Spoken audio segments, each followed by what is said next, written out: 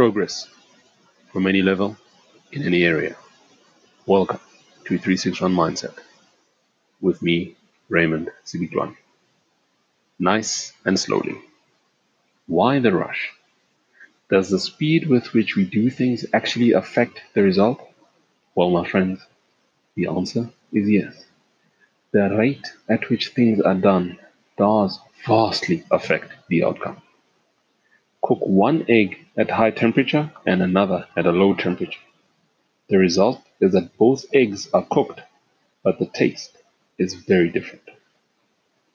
The difference is the speed, the rate at which the eggs were cooked, the temperature. We live our lives at an incredibly fast rate, far faster than previous generations, our mothers and fathers. We can see the result of this in modern society. We see it in sickness, like anxiety, depression, quick temper. We need to slow down. Those who live life in a sustainable way often achieve more than those who try and rush through it. And by sustainable, I mean healthy. The rate at which they live their lives does not harm them or those around them. I've often seen, and you may have as well, it seems the slower something happens, the longer it lasts.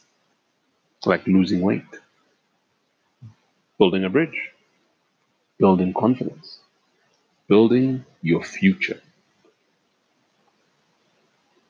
You can have a life where you achieve your goals, a life where those goals will be a foundation to bigger ones.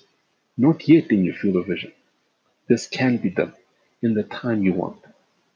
You make a plan, you stick to it, and enjoy the process.